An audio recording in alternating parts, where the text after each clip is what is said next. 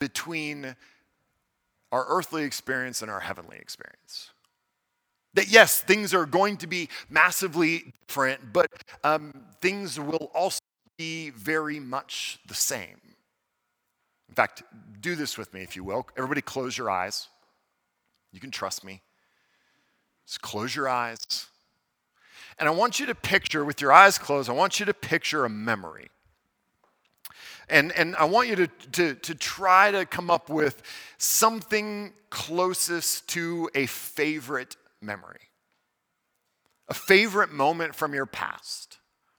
I want you to picture where you were, what you were doing, the people that were around you or not around you. I want you to try to conjure up those feelings. To remember what you felt like in those moments that made it so good. What made it the thing that you now look back on as a greatest memory? What you were doing, why you were doing it, and who you were with, and how you felt. And now with your eyes still closed, I want you to think back to that memory and identify things about it that were broken. People that weren't there. Pain that was present. Disappointment that you felt in the moment. Maybe relational strife that was just simmering under the surface with some of the people around you. Try and picture both the good and the evil in that moment. What if I told you that moment and that experience that you're picturing now is the closest thing to heaven that you've experienced here on earth? That if you took that moment that you are picturing and removed all those elements of sin and brokenness and relational strife and just not just erased them, but healed them. That the relational strife just didn't just go away, but it had actually been healed and redeemed and reconciled and so was stronger. That whatever was going on around you was perfect. What if I told you that instead of being some sort of eternal worship service in the clouds, that heaven was the perfect life, without sin, without pain, eternally living with God and loved ones in an ongoing exploration of God's world? You can open your eyes. I think that's what heaven's going to be like. And I think I can prove it from the scriptures. But for me, the first time somebody led me kind of through a similar exercise, it was the very first time in my life that I thought, oh, I might like heaven. Because I pictured my friends, and I pictured my family, and I pictured us doing things that we enjoyed doing. I pictured the things that I loved the most. We were playing games and outside in the sun, and all of our favorite people were there, and we were cooking meat, and we were drinking drinky things, and it was wonderful. And I remember sitting there in this perfect weather thinking, I hope this never ends. I wish this could never end. But even then, I think back and I can picture some of the people that were there, I could have wished they weren't. I remember certain things not being the best or the greatest, and remember certain things being regrettable about it, even though it's one of my greatest memories. When I think of vacation, I think of a beach house, and a beach house, near the beach, but not too near the beach, because I'm not a sand person. And so a beach house where I can sit on the patio and relax while my kids are playing in the sand, and they're in my kind of idealized heavenly vacation mind, they're playing really well together. They're sharing, helping each other with stuff, building sandcastles together and just blessing one another. While I sit from a safe distance and just watch it all unfold with great pride and joy about my family. And I think that this is something that's deep within me. And it's deep within all of us. I think, and I can't speak for everyone, but I think that if I were to get up and describe this majesty of heaven that is entirely non-physical and ethereal and kind of an experience that we've never had before and cannot in a first-person way relate to in any way, that we'd kind of go, oh, okay. But if I said, imagine yourself on a mountain, or imagine yourself on a beach, or imagine yourself in a library, imagine yourself with all your best friends, or imagine yourself by yourself in the middle of a forest, or imagine yourself eating all of your favorite meat, or imagine yourself eating all your favorite no, that's hell, never mind. Imagine something that you know and you've experienced, but pull out of it every ounce of pain and hurt and sin. I think to that, there's something deep within us, something really honest within us that goes, yeah, I want that, give me that. And I think the reason that we respond that way to the very real and very physical and respond with kind of blah to this idea of ethereal and non-physical, it's because we were made for one and not for the other.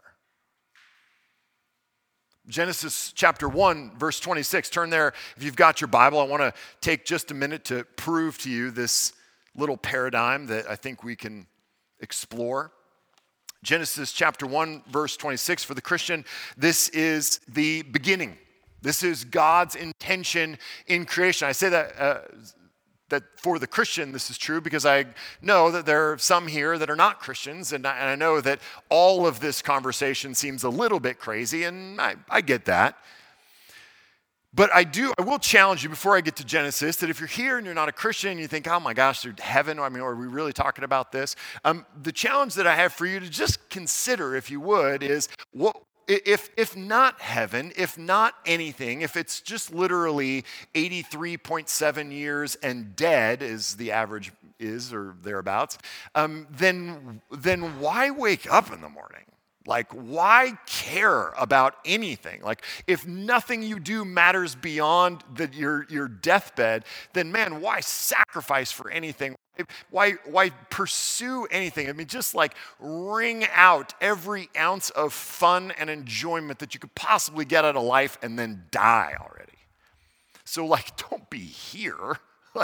Like I know I'm kind of funny, but like not worth spending an hour of your very limited life. And so I think that having some vision of eternity, I think one, resonates with the everyday reality of our soul that every single one of us lives as if there is going to be some sort of future accountability. Every single one of us lives with some deep desire to survive, and it's a desire that's in us, that's not in the animals, that's not in any other living being, that there's something uniquely human about a desire for the afterlife. Like literally every single human throughout history has had some vision of eternity. There's something in us at the deepest levels that says, this can't be it. So for us, this is the answer. Genesis 1:26, then God said, let us make man, and that's mankind, in our image, after our likeness, and let them have dominion over the fish of the sea and over the birds of the heavens and over the livestock and over all the earth and over every creeping thing that creeps on the earth. So God created man in his own image, or icon, as our name suggests. In the image of God, he created him, male and female, he created them. And God blessed them, and God said to them, be fruitful and multiply, fill the earth, subdue it, and have dominion over the fish of the sea and over the birds of the heavens and over every living thing that moves on the earth. And God said, behold, I have given you every plant yielding seed that is on the face of all the earth, and every tree with seed in its fruit. You shall have them for food. And to every beast of the earth, to every bird of the heavens, to everything that creeps on the earth, everything that has the breath of life, I have given every green plant for food. And it was so. And God saw everything that he had made, and behold, it was very good. And there was evening, and there was morning, the sixth day. Genesis 1:26 through 2:3 gives us a vision of God's creative intention.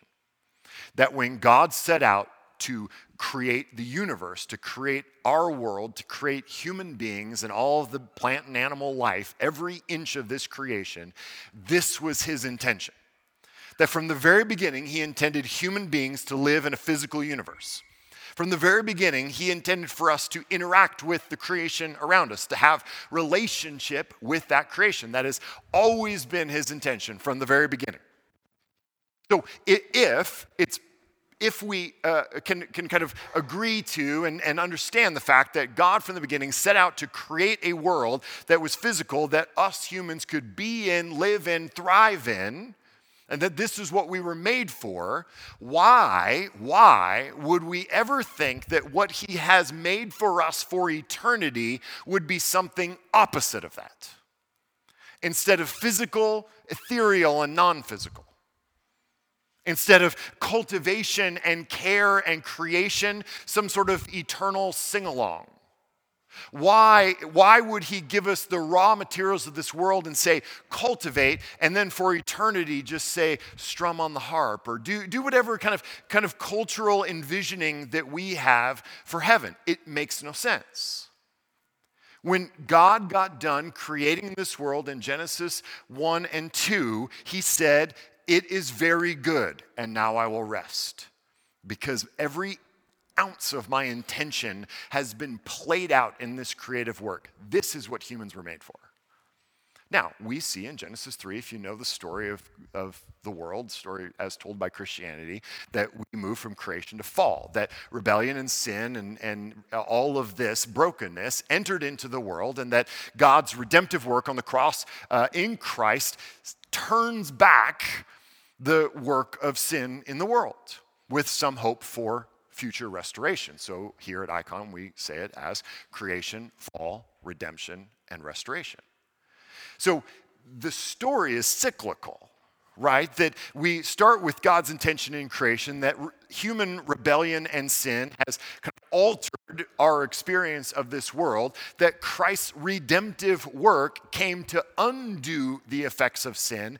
And if we simply take them at their word and talk about undoing the effects of sin or pulling out the effects of sin on the earth, we wouldn't then, if we kind of removed all the sin, find a non-physical universe left over. We would simply find what God's original intention in creation is. So we would say that Satan's power, human's power to pervert and destroy God's intention can never overcome God.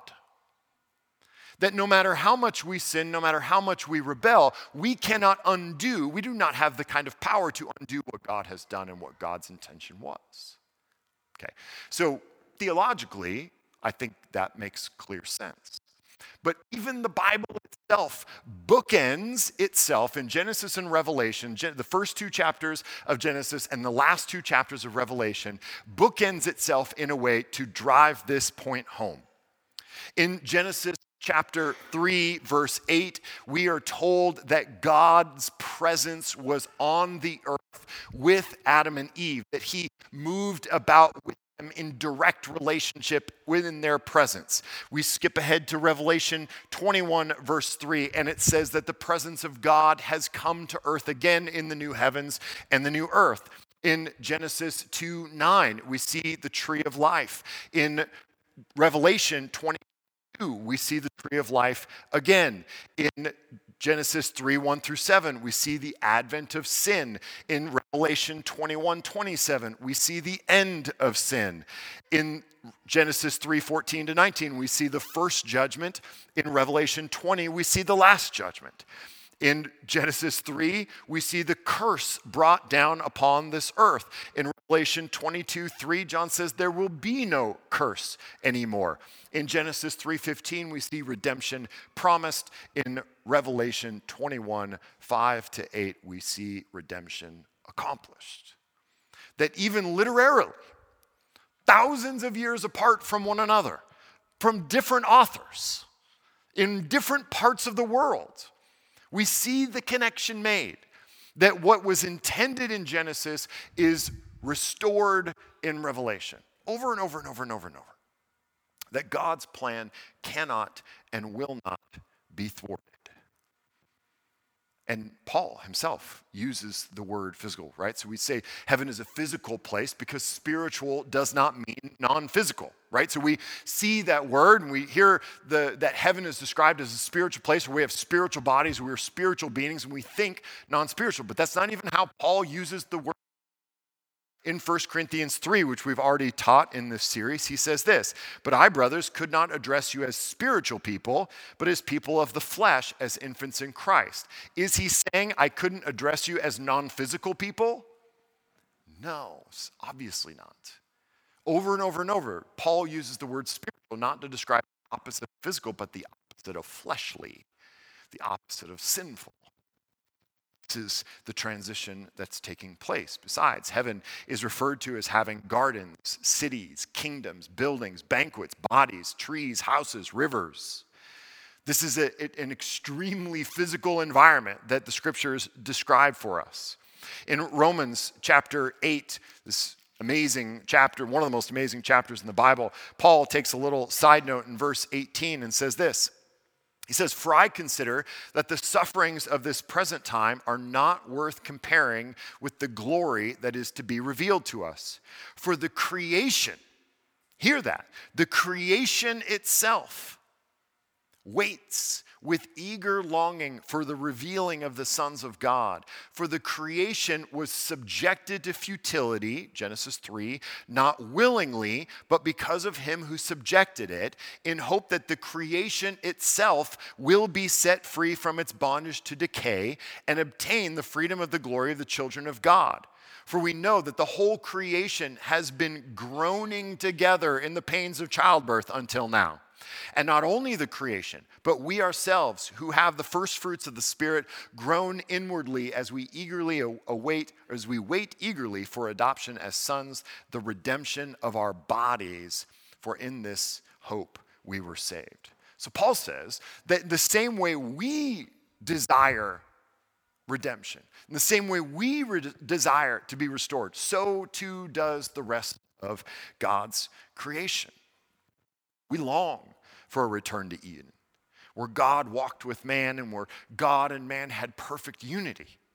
We long for very real experience of the human life. We long for good fathers and good mothers, for fulfilling work, for intimate relationships, for ceaseless exploration, for unlimited learning and close relationship with our Creator. God's plan from the beginning was Eden, and it still is. The only difference between Genesis 1 and 2 and Revelation 21 and 22 is the city. And all that means is that we have this arc of cultivation that has taken us from a garden to a city with a garden in the middle of it. And that's the cultivating work that God set us to at the very beginning. So if we are ever going to imagine heaven, and I think we should, I think we have spent far too little time imagining heaven, given that it is kind of the goal. When we start to imagine heaven, it gets kind of exciting. I don't know about you, but I think about very specific things about heaven. There's a whole lot of things that I have wanted to do in this world that I have at times mourned the fact that I couldn't do, that I go, but in heaven I could. I could learn languages, starting with English. I can read, I walk through bookstores and have to put my hands in my pockets because I will just buy all the books. And I don't have time to read them all, but I want to read them all because I want to know all the things. And this vision of heaven, I go, I will get to learn. I will get to learn for all eternity and just read and read and read and read. And then I can take some time off, like a century or so, and master the guitar or it's eternity, guys. And it's eternity doing the things that we love the most without the constraints of sin. One of the things I think about all the time is camping. I know that probably seems small. I love the idea of camping. But I will not camp until heaven because I don't know if I mentioned this before. I have 5 young children. And camping with 5 young children sounds like terribleness. And so I will wait till heaven when they are perfect. When there will be no bugs and the ground will not be hard and bumpy, and I will get a good night's sleep, and there will not be bears outside my tent, or at least there'll be nice bears. Maybe we'll cuddle a little. I don't know. But there are certain things that I go, man, that thing sounds kind of good, but pull sin out of it, and it sounds really good. I'll do that one in heaven. And I know this is a joke, but this is it. This is reality. This is the biblical vision of heaven. That what God created is what he intended, and there's nothing we can do or Satan or anybody else can do to thwart God's intention. And so what he had in mind for us was eternity on this earth, cultivating and creating and caring for and learning and knowing him forever without death or sin or pain or trauma. And that sounds pretty good. Now, there's a lot of questions, and I don't have the answers to all of them. But I think that gives us a paradigm for how to think about the way the world might be in eternity. Now, back to 1 Corinthians 15, verse 58. Here's where it gets good. Paul says, "Therefore, my beloved brothers, be steadfast, immovable, always abounding in the work of the Lord, knowing that in the Lord your labor is not in vain." Hear what he just said. This ties to what I was saying earlier, that he says first, therefore, and this trick my youth pastor taught me, anytime you see a therefore in the Bible, it's there for a reason. Oh. And it's always to tie a point, a theological idea, to an action. This is what therefore is, or to tie one idea to the next idea to eventually get to action. Paul, at the end of this winding road of 1 Corinthians 15, finally gets to the therefore. He goes, here's what you got to do. If this is true, if resurrection is true, and it was bodily and it was physical, and it's the first fruits of what we'll experience, and this is what heaven's going to be like, therefore, be steadfast, immovable. Don't be tossed around by different ideas or different experiences. Don't be weighted down by the pain and the suffering of this world. Don't be swung away and struck by all of the challenges that we experience in this life. Don't let it move you off your conviction.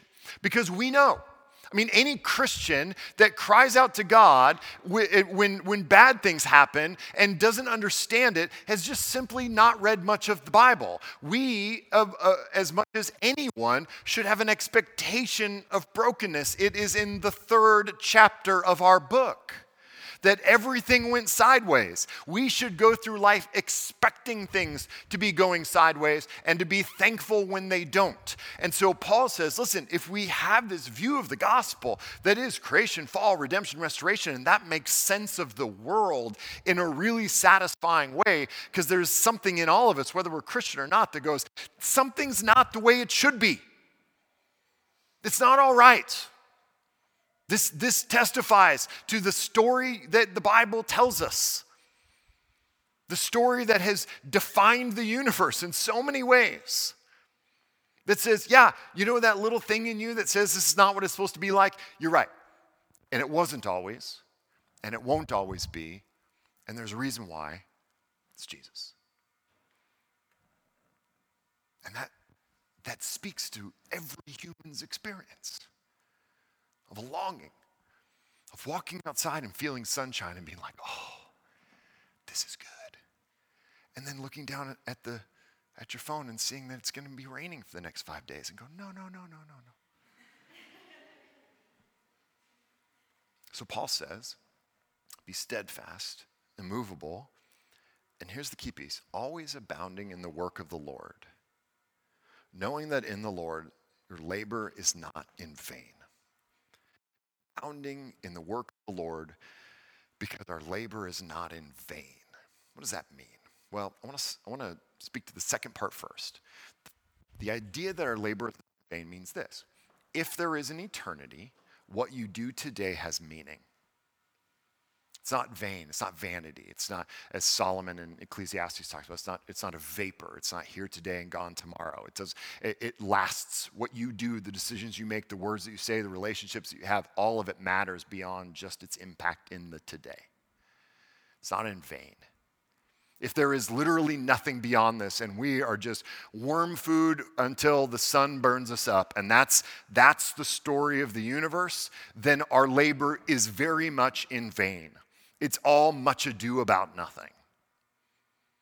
But Paul says, but if this is true, abound in the works of the Lord, continue in the Lord's work, because it's not in vain. It has eternal implications to it. So then the question is, what is the work of the Lord? Is it ministry? Yes and no. Is it living morally? Yes and no. Think about it. If God's command to Adam and Eve was and is our first calling, that section we read from Genesis 1:26 to 2:3, then the cultural mandate, which is what that's called, to cultivate and create and care for, that is the work of the Lord. That's the work that the Lord has given to us, to cultivate and create God's creation. Now, does that have redemptive impact? Absolutely. Is there a moral sense to that? For sure. There is a way of being in the world that is what God created us for and the work that he gave us to do. To take the raw materials of his world, put them together and make stuff. And then when sin enters the world, we go, okay, now 1 + 1 should equal 2, but it doesn't because we're frustrated by sin and it's broken. And so then we have to work redemptively. And there is a moral aspect to how we do that. There are things that are right and there are things that are wrong. There are such a thing as ethics. So yes, does have a moral impact to it. Is it ministry? Well, sure, in the same sense that what Jesus was doing on the earth was ministry. He was testifying to the truth about the world, and he was healing broken things. This is ministry, and this is the work that he's given us to do. This is the work that he has laid in front of humans, and that has never changed. That has always been the work, cultivating, caring for, and creating in the world God made us to live in. That's ministry in the truest sense. It's moral in the fullest sense. And it's being icons, image bearers of God, people who walk out, live out the vision that God gave us that reflect his glory and his character. It's being icons in the most literal sense. C.S. Lewis said in Mere Christianity, if you read history, you will find that the Christians who did most for the present world were just those who thought most of the next. The apostles themselves who set on foot the conversion of the Roman Empire, the great men who built up the Middle Ages, the English evangelicals who abolished the slave trade, all left their mark on earth precisely because their minds were occupied with heaven. It is only since Christians have largely ceased to think of the other world that they have become so ineffective in this. Aim at heaven, and you'll get earth thrown in. Aim at earth, and you will get neither. If heaven is real, then the work we do here matters because it points backwards to God's intention and therefore his character. And it points forwards in hopeful expectation of what is to come, which testifies in faith to God's strength, his love, his power, and it makes the world demonstrably and tangibly better because we are living out that truest purpose. Our work here means something because it testifies to a deeper truth about the world. And it has the potential to last into eternity, which should motivate us to deeper and more profound work in the world. Now, here's the bad news. The bad news is that we'll never do this. Not consistently. Because for many of us, the so what of this, of doing good ministry, moral work, is doing good work in the world and all of this is not new news, right? Like it may be a slightly different version of something we've heard before. And it's the same thing that we don't really do with any consistency now. And I think that there are two reasons, and they're related. One is that we love this world too much. We overestimate what this world can give us. And this manifests itself in a number of different ways. We get stressed out and focused on the trivialities of the world that are in front of us. The things that are right in front of us just seem like such a big deal and so important that we've got to do them because everything depends on it. It's so important because I'm so important. And my work matters because I matter. And if my work doesn't matter, then I don't matter. And so I've got to stress out about what's right in front of me, and I don't have time to think about eternity, which is overestimating what the world can offer. I think there's another way this manifests, and it maybe is stereotypically millennial in nature, but it's the kind of FOMO perspective on life, the kind of wanderlust that I see in so many young people, and am honestly jealous of your ability to travel because you don't have children.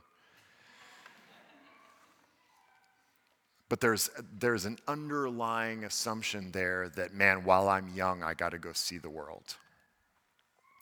And I think if you have eternity in mind, that becomes a very foolish way to think about the world. There's a lot of world.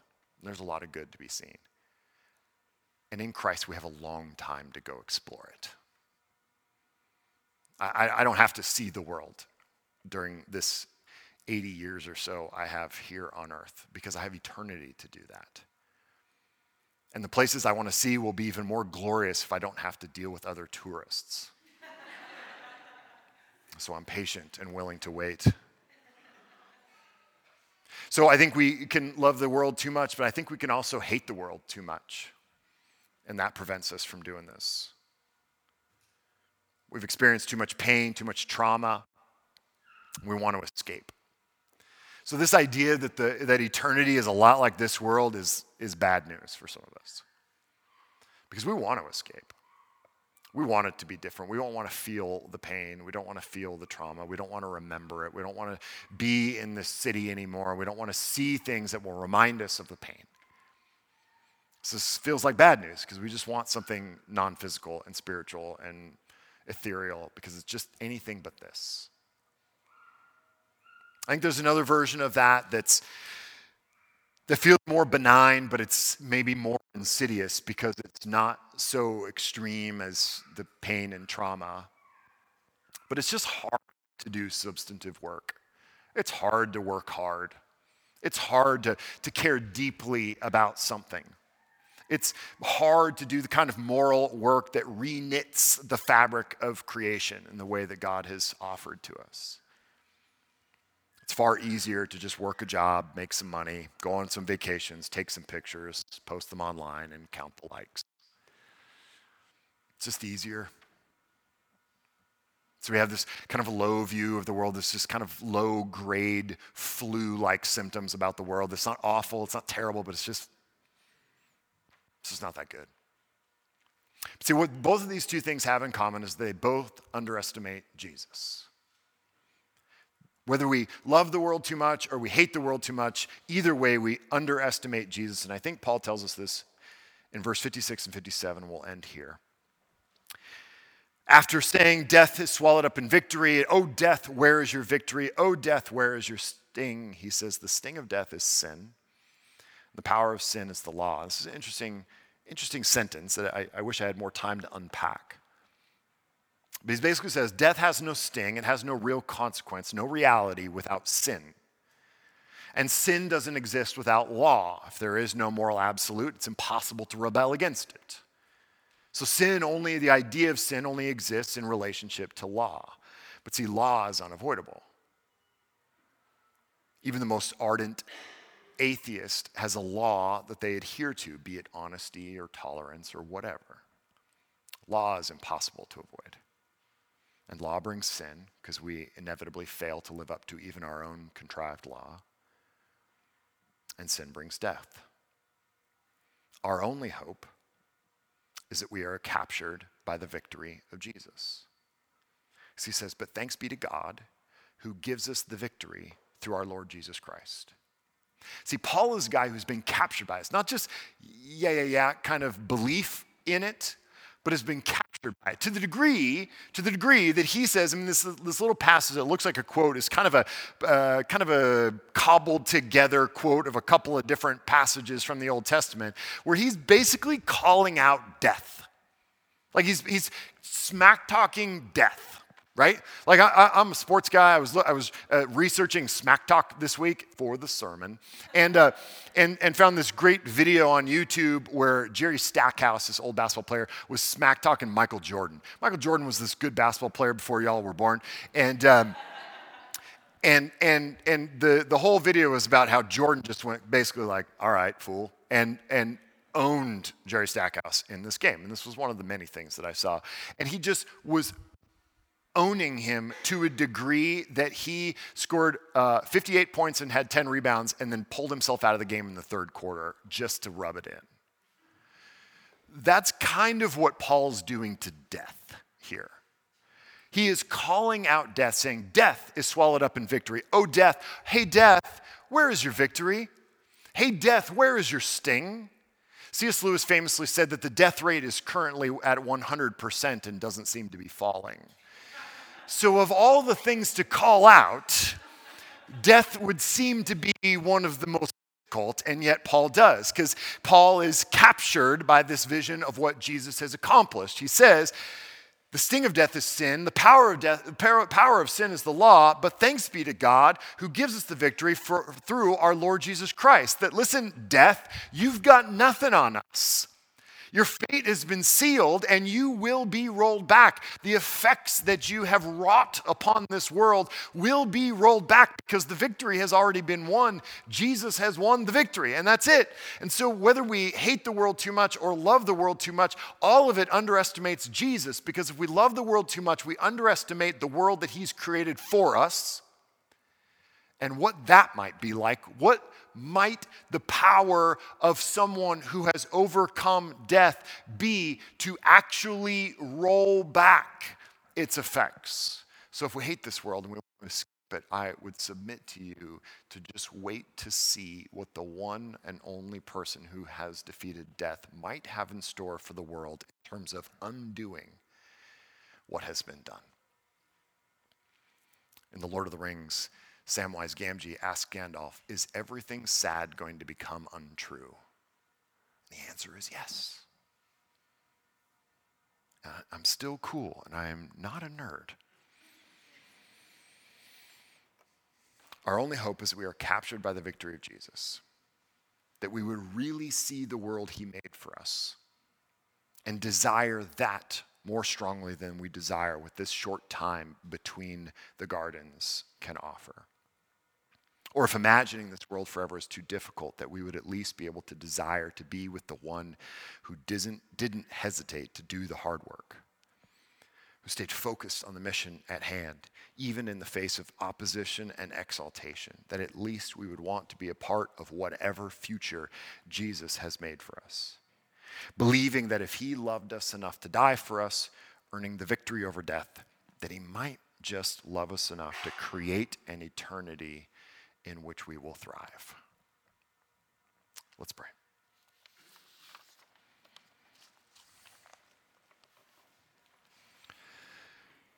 Jesus, thank you for the work that you have accomplished that we never could. Lord, thank you that you defeated death so completely, so fully, so finally, that we can fully hope, not just in the restoration of all things one day, but we can hope to experience joy in this one because we have access to your victory today and not just in eternity. So God, I pray that we would live tomorrow and the next day and the next day and every Monday, Tuesday, Wednesday, Thursday, Friday, Saturday in light of eternity. That we would see our work and know that we are building for eternity. That we would see our relationships and consider their eternal impact. That we would never stop working and doing your work because our labor is not in vain. The work that we do here is not in vain. It doesn't go away. It doesn't evaporate into a vapor, but it is meaningful and enduring in a way that our souls long to be true. Lord, we love you and praise you in Jesus' name. Amen. Now, as always, we'll move into a time of response, and we'll do this in a couple of different ways. Sean's going to lead us in a few more songs. We'll take communion, give offering together. But before we do that, we want to spend just a couple of minutes in reflection. We don't get a lot of time to just reflect on things in our lives, and so I want us to take the next 2 minutes and just sit in quiet reflection, think and pray about what we've heard tonight. So let's do that together.